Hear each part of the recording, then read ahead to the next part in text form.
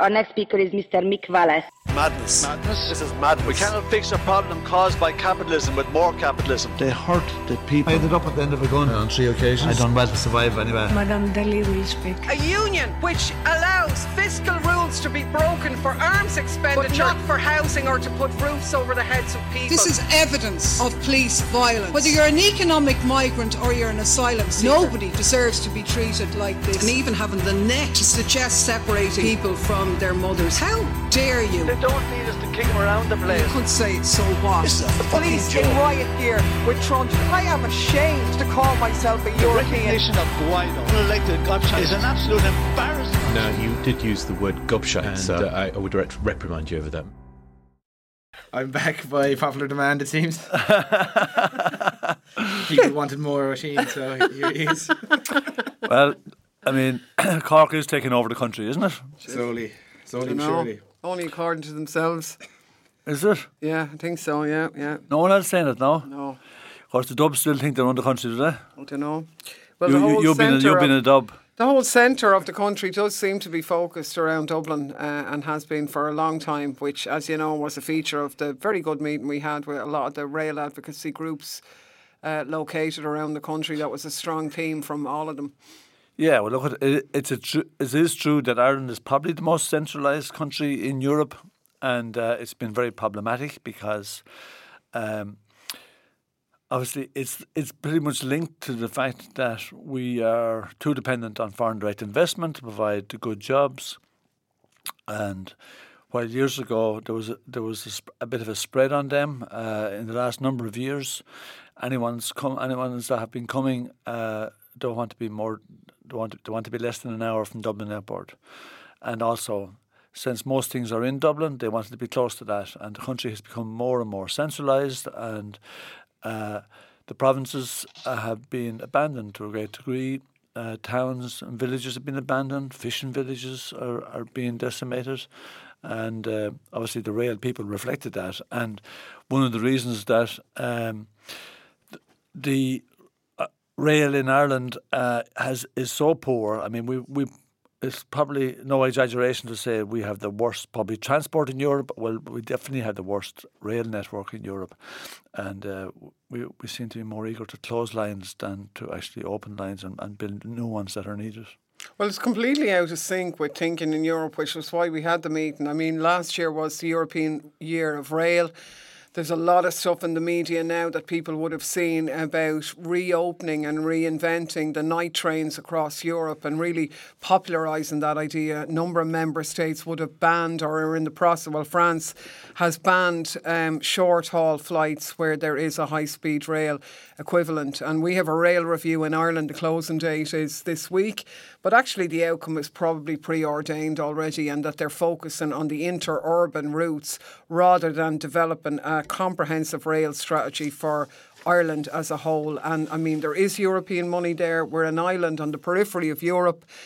Rail is the only way forward if we're to have any chance of meeting kind of green targets, and it has to be promoted in a much more serious way. So we're looking forward to working with the lads in the coming months and years to really champion the idea of rail in a way in which forces the politicians to actually reverse or break through the intransigence that seems to exist among the civil servants or whoever to block rail and not see it as a viable alternative when it's the only one, really. Yeah, and the lads were going out of their way last night. I mean, they pointed out that one of the reasons that people are not into rail at home is because the services are so bad. Yeah. And you would actually think, they were pointing out that you'd think that they were putting on trains at times that deliberately didn't suit people almost. They have done nothing to make it attractive. And that's a big problem. Whereas, I mean, in Belgium, for example, there's over 100 trains a day between Brussels and Bruges. Over 100 a day. I mean, that's a service. That's a real service. Brussels Louvain, I remember looking up one time, I had to go there for a meeting. There were 67 trains in every 24 hours. 67 trains between the two cities every 24 hours. Now, having said that, it should be pointed out that while we're able to use rail a lot, I mean, we came down from Brussels on the train to Strasbourg this week, and we're actually going to Milan tomorrow on the train as well. Yeah. And but having said that, it should be pointed out that what has been prioritised in Europe is connecting the big cities, and some of the regional stuff in Europe has been abandoned as well, and a lot of the decisions have been made to suit business more so than the general public in the provinces, and that's something that should be addressed in Europe too. But obviously that's amplified in Ireland, where because there's been so little interest from successive governments in the provinces around the country, it has left. It has meant that they've shown no real appetite for doing anything about the poor rail system. It's definitely a mindset, and as we were saying to the lads, the only way of breaking through it is through people power, which is the only real way of organising things anyway, because... I mean, other than that, you have ministerial capture. Like, they made the point that when they met with Eamon Ryan first, he was all, "Oh, that's great, yeah." And then after that, nothing, because presumably his civil servants surrounded him. Now, as far as I'm concerned, that's not good enough for Eamon Ryan either.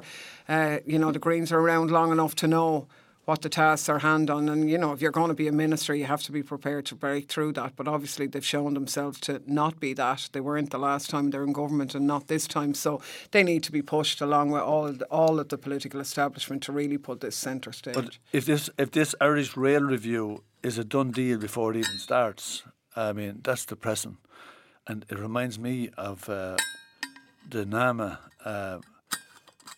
investigation that's going on with Judge Cook for over 5 years now. And I mean, my God, it's like as if we do these reports and reviews in Ireland sometimes, and the main purpose is to make sure that nothing happens, which is shocking. So, as you might have gathered, we are coming to you live from Strasbourg, the first plenary for 2022. How has it been so far? Oh, the plenary of Macron. Exactly, I mean, yeah. since we got here, we might have got down here on the train, but since we've been down here, there's been nothing but police and security and a big hoo-ha around. Obviously, January was the start of the French presidency. As people know, the presidency of the European Union rotates every 6 months. France have it this 6 months, and it happens to coincide with the French presidential elections. So this is actually going to be a big deal, and it was a big deal for Macron. He was here twice this week, first on the Monday night for the commemoration service for our former president, David Sassoli. We had mentioned last week about David's sad death over Christmas, but they had a 2-hour ceremony for him on Monday, which I have to say, well, we were both saying it is really, they need a few Irish people now to organise a bit of a commemoration, because it was the dullest, most boring thing I ever heard. Like, the same people getting up in a wooden speech. You got no sense of the person. There was beautiful music. And everyone, we were praying, God, would you keep the music on and tell the lads to kind of button it? But there were just these wooden speeches. No idea like that you'd have in Ireland the funny story of I met David on this, or the little sad tale, or something nice and personal. Nothing like, and Macron spoke at that as well. Well, nobody does funerals better than the Irish. That's true. And I think it's great that funerals are so important to the Irish. And I think the shutdown on funerals during COVID, I think it brought home to the Irish more than ever before how important it is to the Irish. I mean, it's a funeral in Ireland. Because obviously the funeral of a young person is incredibly sad on all occasions. But when an old person who has lived their full life passes away, the funeral then is an opportunity to celebrate the life. And it isn't just about closure; it's about celebration of a life lived, and nobody does it better than the Irish. I think it's that mixture of laughing and crying that nobody else does, and there's certainly, like, it was wooden, wasn't it? Yeah. But anyway, they had the ceremony, the music was great, fair play. I think there were the Strasbourg Orchestra who were there at that. And of course, we elected a new president. People would have seen it. It got a lot of coverage. Roberta Metsola, a Maltese young woman. She was 43 today. She was elected, long-standing MEP. from the EPP group, which Fine Gael are in. She's a capable woman. I mean, she's competent and, She's on a committee with you, isn't she? Yeah, she was the coordinator on Libe before on the Civil Liberties Committee. Very personable, nice woman. Yeah, and I have to say she was very competent in her dealings, and she presented, I thought her pitch was quite, she was trying to include everybody, so she came across as pretty competent. And as we were saying, Mairead McGuinness now is pretty sorry that she didn't stick around, because she had a good chance of being she would have been elbowing Roberta Metsola out of the way anyway, or trying to at least to get that position. No, I'd say Mairead McGuinness would have been practically automatic, given that she was the first vice president.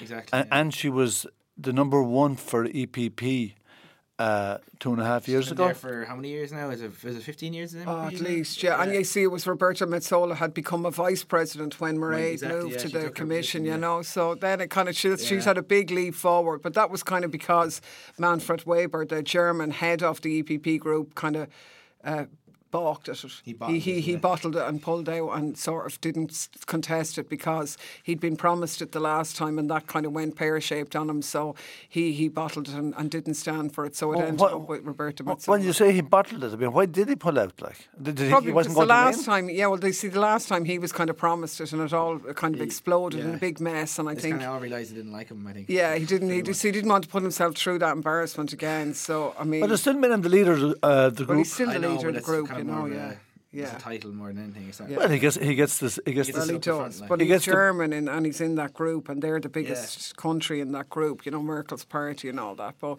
look, I mean, I think what it was they nominated for. I mean, it sounds disrespectful to say she's the least worst, but she was the most acceptable to all the middle ground, coming from a small country. She wasn't coming from any camp, and she's capable and competent, and she's a personable woman, and obviously we wish her all the best. But I mean, that wasn't the big gig in Strasbourg. Was Macron arriving for his State of the Nation speech yesterday? I would say that if Biden had come and the Pope on the same day, there wouldn't have been as many police in Strasbourg. They were everywhere. Yeah, my God, I'd love to know what it cost just to move Macron. I presume he came from Paris, but the security for him in Strasbourg, I don't know what it was like on the way down, but I mean, my God, it must cost a fortune. Yeah. And we only saw one fella with a banner trying to put up his banner somewhere, and the police tell him to get over across the road, probably cross the German border nearly, So I don't know who they were protecting him from, but obviously everyone hates him. Well, sadly, not enough to not get him elected this time. I mean, he's going to get elected. God. Oh God. So, what did you think of his speech? You didn't sit well with you, Mick? Well, first of all, he was here on Monday as well. For the commemoration to Sassoli, and he spoke at that, and he was obviously very mild-mannered at the ceremony. But yesterday, in fairness to him, right, he spoke for a half an hour of an introduction, and then he answered questions for 3.5 hours, right? Now, when he spoke for the half hour, I actually thought his presentation was very strong. And I hadn't realised that he's well able to speak. He's a good speaker. He is. Now, what he was saying was nonsense, right? And I disagreed with 90% of what he was saying. But I have to say that he presented it well. Yeah. But then I noticed when he was answering, there'd be a round of questions then where, first of all the leaders of the groups got to challenge him on stuff, and then he would answer, and then others would get a chance and he'd answer them. But when he was answering back, while he was answering everybody's points, right? But he was doing it in a way, he was kind of deflating the questionnaire in the first place, and it was more deadpan, where his original presentation was very strong. Yeah. He wasn't strong on his responses, but at the same time, what he was really doing was putting down the people that were putting the questions to him, especially the ones criticising him. Yeah, I mean, I think people have to realise that the presidency doesn't have a huge amount of time for space for manoeuvre. So they're really taking up the work programme of the Commission for that 6 months out of the term. So there'll be legislative files which will be due to be completed and so on, and they'll be at the helm of that. So they have to work within that. So it's not the idea that every country, when it becomes takes the presidency, reinvents the wheel. They're really just responsible for stewarding whatever legislation is there. Now, I did think his pitch was interesting. Like, he came out, and he is a good speaker. He wouldn't be where he was today if he wasn't. And he started the usual waffle about how great Europe is, and that the three things that cut us out are democracy, progress and peace, and then he tried to deal with each of those. These are the promises that we gave to our people, kind of thing, and these are now under threat. Democracy is what cuts us out from the rest of the world. He says the rule of law, though, can be fragile, and we have to defend and protect these. Do you know what I mean? Now, they've singled out rule of law a couple of times, and I thought his speech there was a couple of sort of kicks to Poland and Hungary, without naming them, which to me was by singling out that rule of law stuff and saying, I strongly support the right to abortion, and then all the from the Renews and the S&Ds and all this come up and say, and then the far right kind of are put in their place a bit. But that's just a game he was playing. I mean, the bottom line here is, let's be honest about it, and we brought out our booklet on rule of law and fundamental rights in the European Union, and one of the countries we targeted for a critique was France, because emergency legislation in France against terrorism and so on has become permanent, really violating the civil liberties of people, particularly the Muslim population, who are racially scapegoated at every turn. It's actually institutionalised in French law, and Macron has stood over that. And not only stood over, but he's whipping it up. And I mean, we'll mention in a minute some of his points around asylum, which were scary as well. Oh yeah, I mean, the French are institutionalising racism against the Muslim community, and they're getting away with it. And they talk about fighting racism, and he talked about migrants, but I mean, their main focus on dealing with migrants is through Frontex, and it's all about blocking them from coming in, sending back people that they don't want here, while the French are still happy to sell arms to bad regimes all over the world. They're happy to support US imperialism that helps to cause an awful lot of the migrants and refugees in the first place. And they're at it themselves down in the Sahel. And he talked about the Sahel as if France was actually doing something good down there, whereas in actual fact, there's over 5,000 troops down in the Sahel, mostly in Mali and Niger. And they're literally there to make sure that France can access cheap uranium. People will know that 75% of French electricity comes from nuclear, and just over 50% of the uranium that's used to produce all that electricity comes from Niger. And they get it at a cheap price because they're down there. It's colonialism is alive and well there. And then there's a thing called the African franc, and which the French control. The French actually control the currency in 14 countries in Africa, and they make money off it every day in every country. It is blatant exploitation. But yet Macron was there yesterday talking about their role in Africa as if it was a positive one, when in actual fact it is 100% exploitation. What was pretty scary was, he talked a lot, and this is one of the priorities of the French presidency, is defence and security, of the Union, So he mentioned cyber attacks, he mentioned terrorist attacks, and then immediately after that said, an illegal migration. And then he moved to dealing in detail with illegal migration. And this is completely and utterly wrong. It's a violation of civil rights and should never be done, conflating migration with terrorism. Now, that is just racism, and that is what they do, and he was doing it all the time. And as you said, Mick, his response was, well, we're going to deal with this. We're going to beef up Frontex, the European border control. We're going to change Schengen, which is the free movement agreement, an arrangement around Europe. We're going to have a rapid intervention force that can go into countries to stop if there's a rush somewhere summer. That's probably in response to the Belarus type thing. And we're going to build up relations with countries of origin. In other words, our thing is we're going to keep them out and send them back, any ones who manage to get in. And that's his whole focus. He kept going on about illegal migration, and that's obviously playing to his audience. And we did find that the whole debate was framed in the context of the French presidency. So he was kicking at the far right, trying to outdo them on some of the racism migration issues, appealing to the middle ground by talking about abortion. But it was the nauseating hypocrisy, like of talking about solidarity. That is the hallmark of our Europe. We have exported as a gift, vaccines as a gift.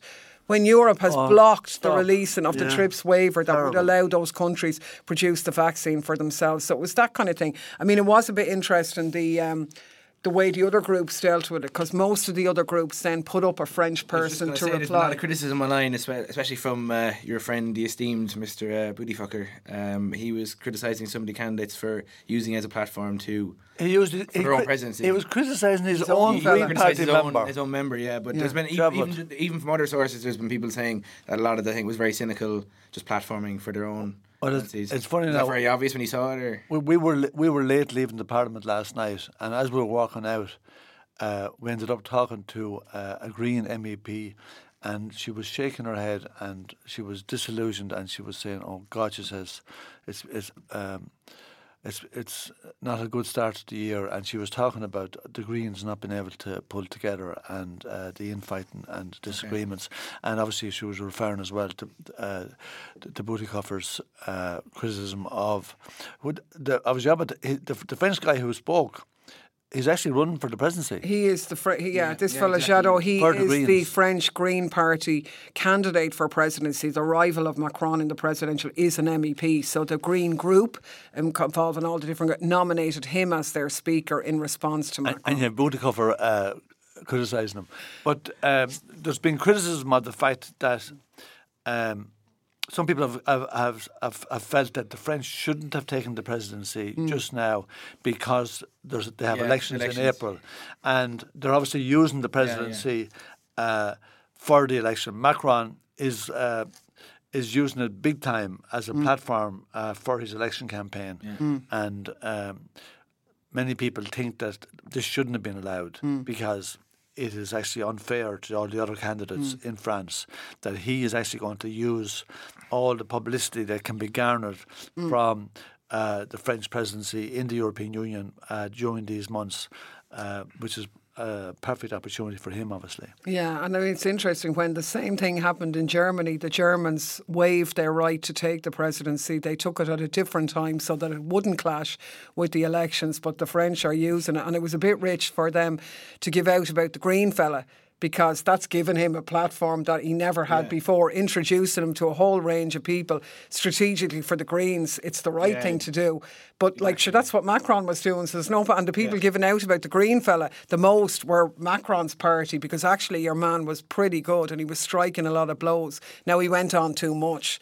A little bit, and he was a bit too much in that direction. But for the first bit, he landed quite a few blows, and to me, the criticism is a bit of a deflection, because, I mean, the far right, I mean, the left, your woman, Manon Aubrey, is the president of the left group, so she always speaks at that, so that's not really, they couldn't really criticise that. Interesting. And I think some of his points around Russia and Ukraine were interesting enough. I mean, he was kind of at pains to talk about, dialogue with Russia as well, which is interesting in the context of the meeting we had earlier in the week in relation to Ukraine. Yeah, well, and we pointed it out. Both of us got speaking time. There was a meeting of the Foreign Affairs and Security and Defence combined on Monday night. Yeah, with Borrell, the High Representative for Foreign Affairs for the European Parliament. But it was a big meeting, and there was about 40 MEPs involved. I mean, even though only 14 people were allowed to speak, of which myself and Claire were 2, and we were pointing out that it's just that, I mean, you have a whole lot of people in the European Parliament saying, "Oh, we need to give more arms. We need to give more arms to Ukrainians in case the Russians attack them," but yet. the Germans have refused to give arms to Ukrainians. Now, and both the French and German defence ministers came out against Borrell at the weekend because Borrell was linking the opening of Nord Stream 2, which is the gas pipeline that's been built in the sea to bring gas directly from Russia to Germany. And it's finished, but it hasn't opened yet, and there's been a lot of opposition from the Americans to it opening, and obviously a lot of the East Europeans have been given out about it, because what this means is that the pipeline that presently comes through Ukraine will be defunct. And rightly so, because there's huge leakage in the pipe. Plus, of course, the Russians were paying several billion every year to the Ukrainians for transit rights. And then on top of that, the Ukrainians were robbing the gas from the pipeline. So there's been a concerted effort by the Americans to stop this pipeline. And Borrell was more or less saying that if Russians do anything in Ukraine, that's directly linked to Nord Stream 2. There'll be no Nord Stream 2 opening, more or less, if the Russians move on Ukraine. But the German and French defence ministers came out and said, hold on a minute now, we should be talking about peace in Ukraine and solving the issues there, and stop linking it with Nord Stream 2. It's nothing to do with it. It's a real indication of the complexities and the difficulties facing the European Union in its efforts to forge a common defence policy. They really are. We made the point that absolutely every single person in that room was fed up with Borrell at the end of that meeting for about 50 different reasons. He managed to make everyone fed up with him, like the way he responded. Like, most of from them the ones who were the biggest advocates of NATO, to the biggest advocates of a European army, to the biggest promoters of peace. Actually impressive. Yeah, it was brilliant achievement. Like, everyone was really sick of him, but that's the difficulty that the European Union has. I mean, you have the Baltic states there, the former Soviet states, clamouring for a greater tightening and a squeezing of the neck of Russia in this situation. You have some countries even using the whole issue of we shouldn't be dependent on gas. We're supposed to be moving away. And obviously we've been some of the biggest promoters of that. But a lot of the people saying that are the very people who've no problem with using fossil fuels in general. They're just making that point for opportunist reasons. And the truth of the matter is that the United States are looking as well for a market for their filthily fracked gas, which they want to sell to Europe, which would be of a far greater hazard to the environment than using the Russian gas as we move towards renewables and so on. So a lot of interesting points there, but it's purely in Americans' economic interest, but it's not in the citizens of Europe's interest, because that gas will be far more cheaper than the gas, or far more expensive than the gas coming from Russia in any case. People probably don't realise it, but the amount of US frack gas that's been used in Europe has been increasing in the last couple of years. And while the Russian gas, I mean, we've been arguing that we need to get rid of using gas a lot sooner than we're planning, but at the moment, we have no choice, only use it. And the Russian gas is cheaper and a lot cleaner than what the Americans have to offer. And when I put to Borrell that, I said, are you doing any analysis of the difference to the environment using this filthy frack gas from America as opposed to the Russian gas? And his reply was, have you heard of the Green Deal? And I said, yeah. I said, and where's the connection between the Green Deal, I says, and the filthy frack gas from the US? I mean, it was like as if he doesn't even understand what he's talking about. He was really, really disappointing, he was. Yeah, and I thought one of the things that was gas was one of his replies was, this guy brought up about NATO, now a horrific contribution from an Austrian guy saying, well, we're from a neutral country. But I mean, what's the problem with NATO? Like, what is wrong with NATO? I'm going, oh, for God's sake. But anyway, his whole point was that the Russians had been making the point, which they have, and which is absolutely true from their perspective, that the idea of NATO encroaching onto their borders is being provocative to them, and that their moves are a defensive move because they don't want NATO on their borders, and they'd been previously promised that would never happen, that, if you like, the West was being aggressive by moving to that place. And Borrell's answer to that was, yes, there has been a lot of Russian disinformation undermining NATO kind of thing. You know, in other words, Russia's political position, which is they don't want NATO on their border, that it's a threat to their security, which is their position, instead of saying, OK, I can understand where that person is coming from. I mightn't agree with them, but that's where they're coming from, and let's try and explain that and talk down their fears. He's calling that disinformation. And that's the new thing now. Yeah, anybody who doesn't agree with you, it's disinformation. And I mean, on that note, we do have an event next Saturday, the 29th, in the new theatre in Temple Bar, where we're launching a study that the Left Group did on this so-called foreign interference and disinformation, which actually is the new battleground for kind of, you know, getting people pumped up for war. You talk about cyber threats, hybrid threats and disinformation, and it's all about changing the narrative in a very much context of, you know, talking up Russophobia and so on. So people want to come to that, you're very welcome. 3:00 on Saturday. I mean, you could just... I mean, the idea that the Russians would be concerned about Ukraine joining NATO is very real, and they have every right to be concerned by it, because if Ukraine are brought into NATO, that will allow the US to put nuclear missiles in Ukraine close to Russia. And that's a massive concern for them. The same as when the Russians moved into Cuba in 1962, and Kennedy was the president in America at the time, obviously the Americans went nuts, they did, because it was too close to have Russian nuclear weapons to America. So can you imagine today if the Russians were going into Canada or going to Mexico? Could you just imagine the furore in America? And yet we actually almost were in denial of the fact that Russia would actually have security concerns about NATO putting nuclear missiles in Ukraine close to Russia's border. And another point that we raised with Borrell is the Minsk II agreement, which was drawn up in 2015 between the US, the EU, Germany, France, UK, Ukraine and Russia.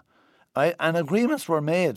And the agreements at that time were that Donbass would get regional authority, regional autonomy.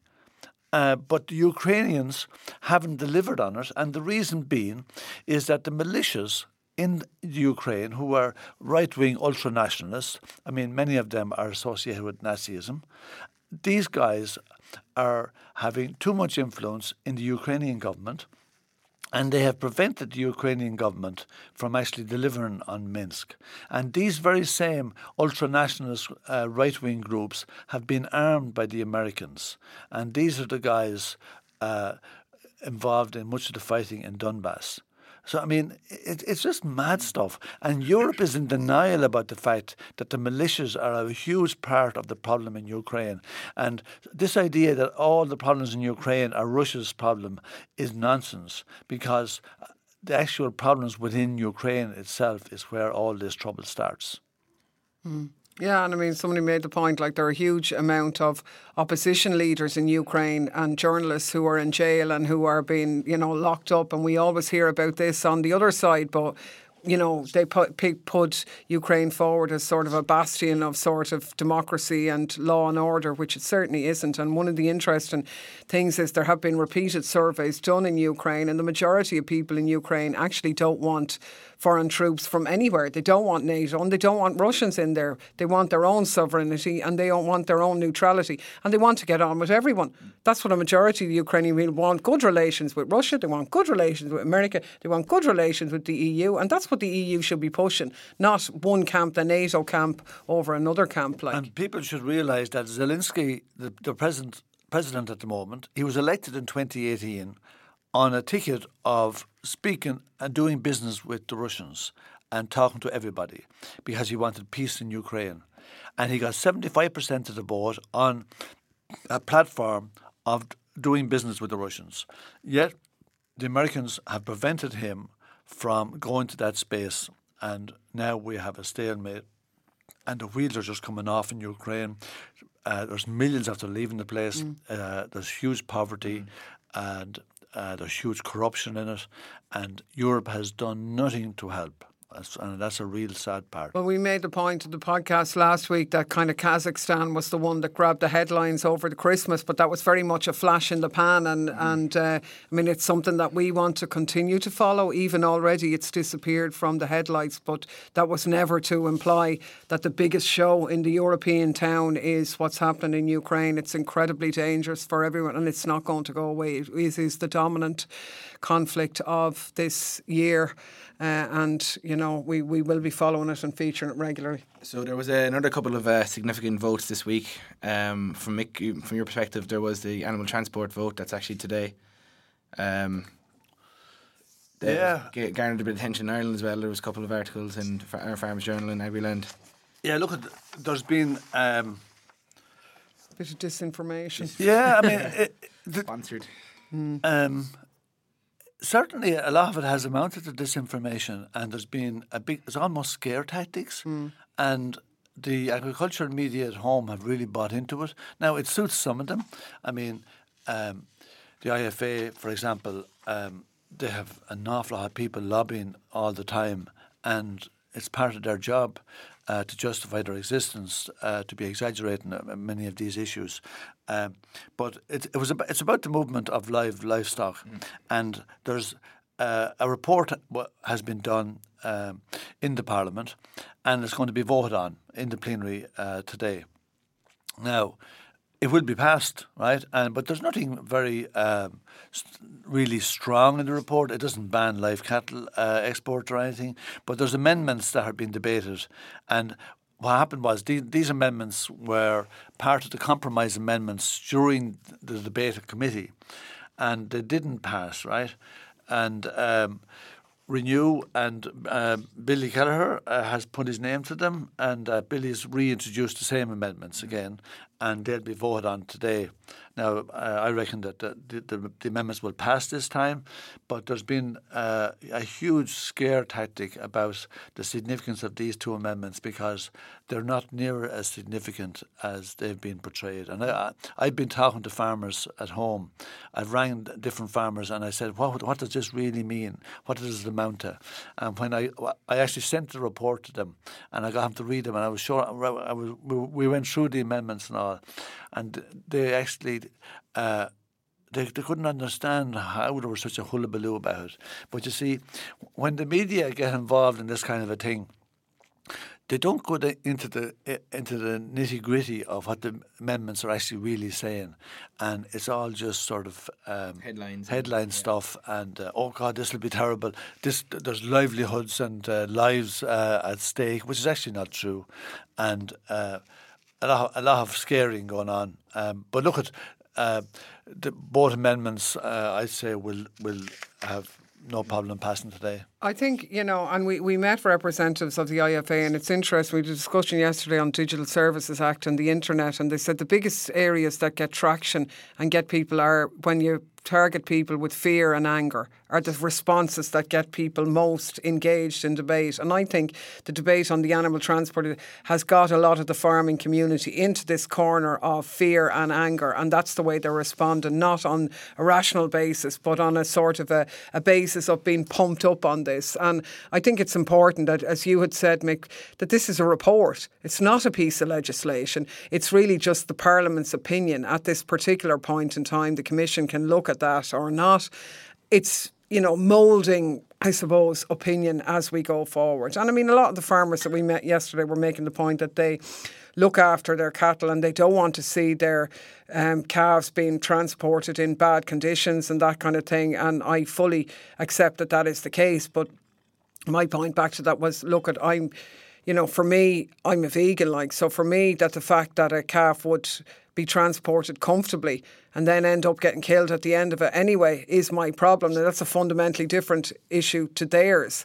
But, there are big issues, I suppose, at stake here, and you've raised issues about the overproduction of the dairy herd, and all of those issues are behind this as well. So there needs to be a rational and a big discussion about all of this. Well, okay. I mean, just for example, we haven't really got enough time to go into them all, right? But one of the amendments is about calls on the Commission to introduce support by peer-reviewed scientific studies, journey time limits for unweaned animals, right? So we're talking about moving unweaned young calves, right?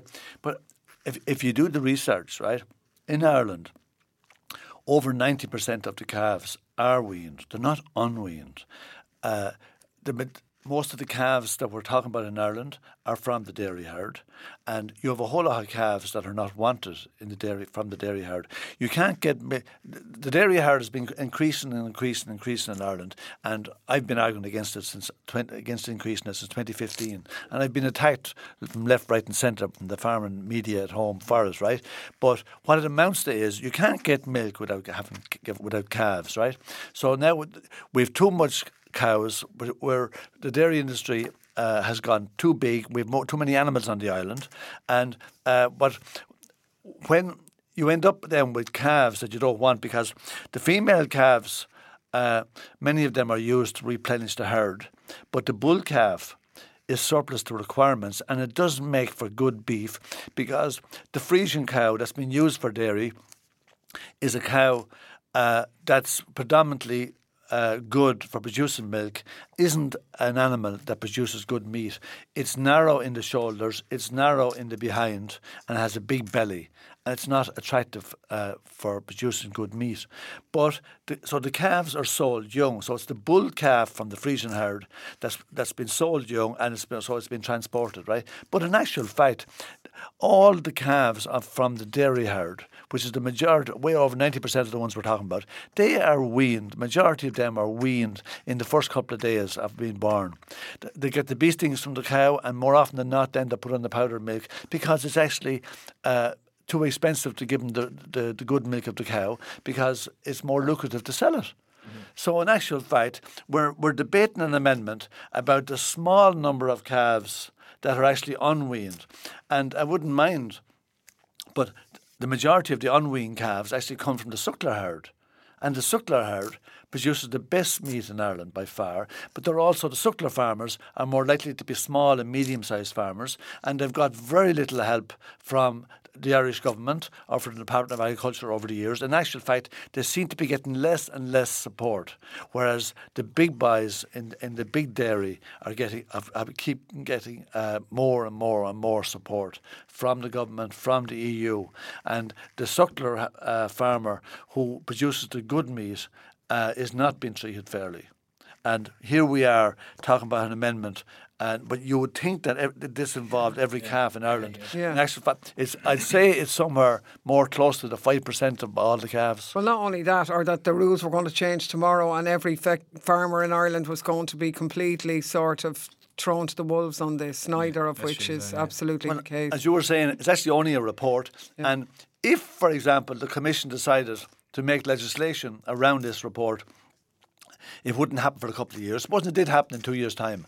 And what we have seen consistently since we came in here, any time a report is taken up by the Commission that comes from the Parliament, they water it down.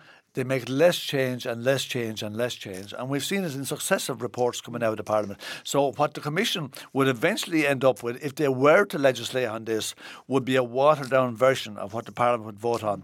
Then it would go back into committee and then into the plenary in the Parliament to be voted on after they changed it a bit more. And then, even then, it still wouldn't be legislation. It would then go into trilogue, where it would be the Parliament, the Commission and the Council sitting around the table, more often than not in secret, and trashing it out and ending up with something that would eventually become law. And I think some of the points made by farmers were valid as well, that it's not the transport per se or the distance endured, it's the conditions in which that journey is being made by the livestock. So there's a lot of a bigger debate around this, and it does come back to where is food produced and why are we transferring animals all over the world in the same way as why do we transfer other food. You've made the point, Mick, about years ago there used to be abattoirs in every village in town, and there was no transport then because the meat was processed locally, but this was then part of the big move to the big boys, the Larry Goodmans and the Keypack and these fellas who were distorting a lot of the market anyway. And so there's a huge issue behind this, and the focus on this is a bit of a red herring in some ways. I mean, my father had an abattoir. I mean, we had one at home, and there was an abattoir I'd say every 10 kilometres years ago, and the Department of Agriculture went out of its way to close them in order to facilitate the big buys, so that all the killing was going to be done in a couple of small, couple of big centres around the country. So there's only a few places actually processing the meat now because we've done away with all the abattoirs. So we actually created a situation where the farmer was obliged to move the animals a lot more. But as you say, how the animal is moved is actually paramount. One farmer said to me, I was asking him about moving calves that were only 4 weeks old. I said, is it really a problem for the calf? And he says, look what he says. If you had a fine big trailer, he says, and you put nice fresh straw in it and put 4 calves in it, he said, they'd be as happy as Larry in it, he says, going for 50 or 100 kilometres. But he says, you put 12 calves in the same trailer where they're shitting on top of each other and sweating, he says, then they're being very badly treated and they're suffering. He says, it's all about how you treat the animal, he says, in the first place. But he says, who's going to monitor it, he says, if you bring in these rules? Who's going to check the trailer? He says, that's not a job for the guards. He says, that's a job for the Department of Agriculture. And he says, they can't do the jobs they have at the moment. He says, they're not going to go around the country stopping trailers on the road to see, how far is this trailer moving? Where's it going? How many are in it? And God knows what. That's not going to happen. Well, I think it's a very interesting discussion and we should definitely return to it because the guards have power in relation to animal cruelty, which they never deal with normally. And sure, we know the department that the Minister for Agriculture has one of his senior civil servants who's been convicted of animal cruelty, and there's been no problem there. So it's a huge issue and we will return to it. That's a shocking story, which Pat Fitzpatrick has been raising for the last couple of years. Yeah, and we will. No, I think we'll return to it because it's an issue that really enrages people. We'd be wrong to finish by not mentioning the big legislative file of the Digital Services Act, which was going through the Parliament and obviously trumpeted and lauded it as the European Union being the best regulators in the world. We're not like the authoritarians in the East. We're not like the free marketeers in the West. For the first time now, we're regulating the internet. So you spoke on this file, and I kind of summed up the bigger picture when I got to speak. I think the promise of the young internet wasn't just that it would connect us all together, but rather that it would enhance our access to knowledge, liberate information from monopolies, democratise our societies, and move power from the centre into communities and the periphery. And I think the fact that we have this legislation is really signalling our recognition that we're very far removed from those utopian ideals. Because rather than decentralising, we've seen the growth of massive internet monopolies who amass unimaginable wealth by abusing their positions. Rather than empowering individuals and communities, we now live in a dystopian regime of state and corporate mass surveillance. And instead of fostering a healthy public sphere, our online activity takes place in privately owned spaces where users are manipulated by abusive search and advertising algorithms, and research and public discourse is distorted and polarised. Now, the Digital Services Act is a start in addressing these problems, but it's a really inadequate start. Real opportunities have been squandered here. A ban on targeted advertising is of paramount importance, and I encourage people to support the amendment in that regard. The privatisation of censorship is a mistake that our societies will be paying for well into the future. We should be forcing the platforms to be interoperable, to give power back to internet users. And the language on mandatory identification falls well short of what is necessary to respect the rights and online safety of sex workers. So it's all very well in us trying to regulate some of the huge harms being generated by digital capitalism. But we've got to look at the root of the problem, which is a profit at all cost business model driven by the accumulation and trade in our personal data to sell products. Unless we address that, the problems will continue. I mean, look, there was a huge kickback from big tech, mainly the giants who are based in the US, to prevent the regulation of the internet. What we got is a little bit of regulation. It is a start, indicating the problems that are there, but not enough. So, we can return to it again, but it's certainly not what it was lauded. We'll be back in Brussels next week, where it's security and defence, security and defence, and security and defence. And foreign affairs and foreign affairs and foreign affairs. It's a mad week next week. An absolutely mad week. My God, yeah. Crazy. Anyway, this is life. Okay, see you. Good luck. Au revoir.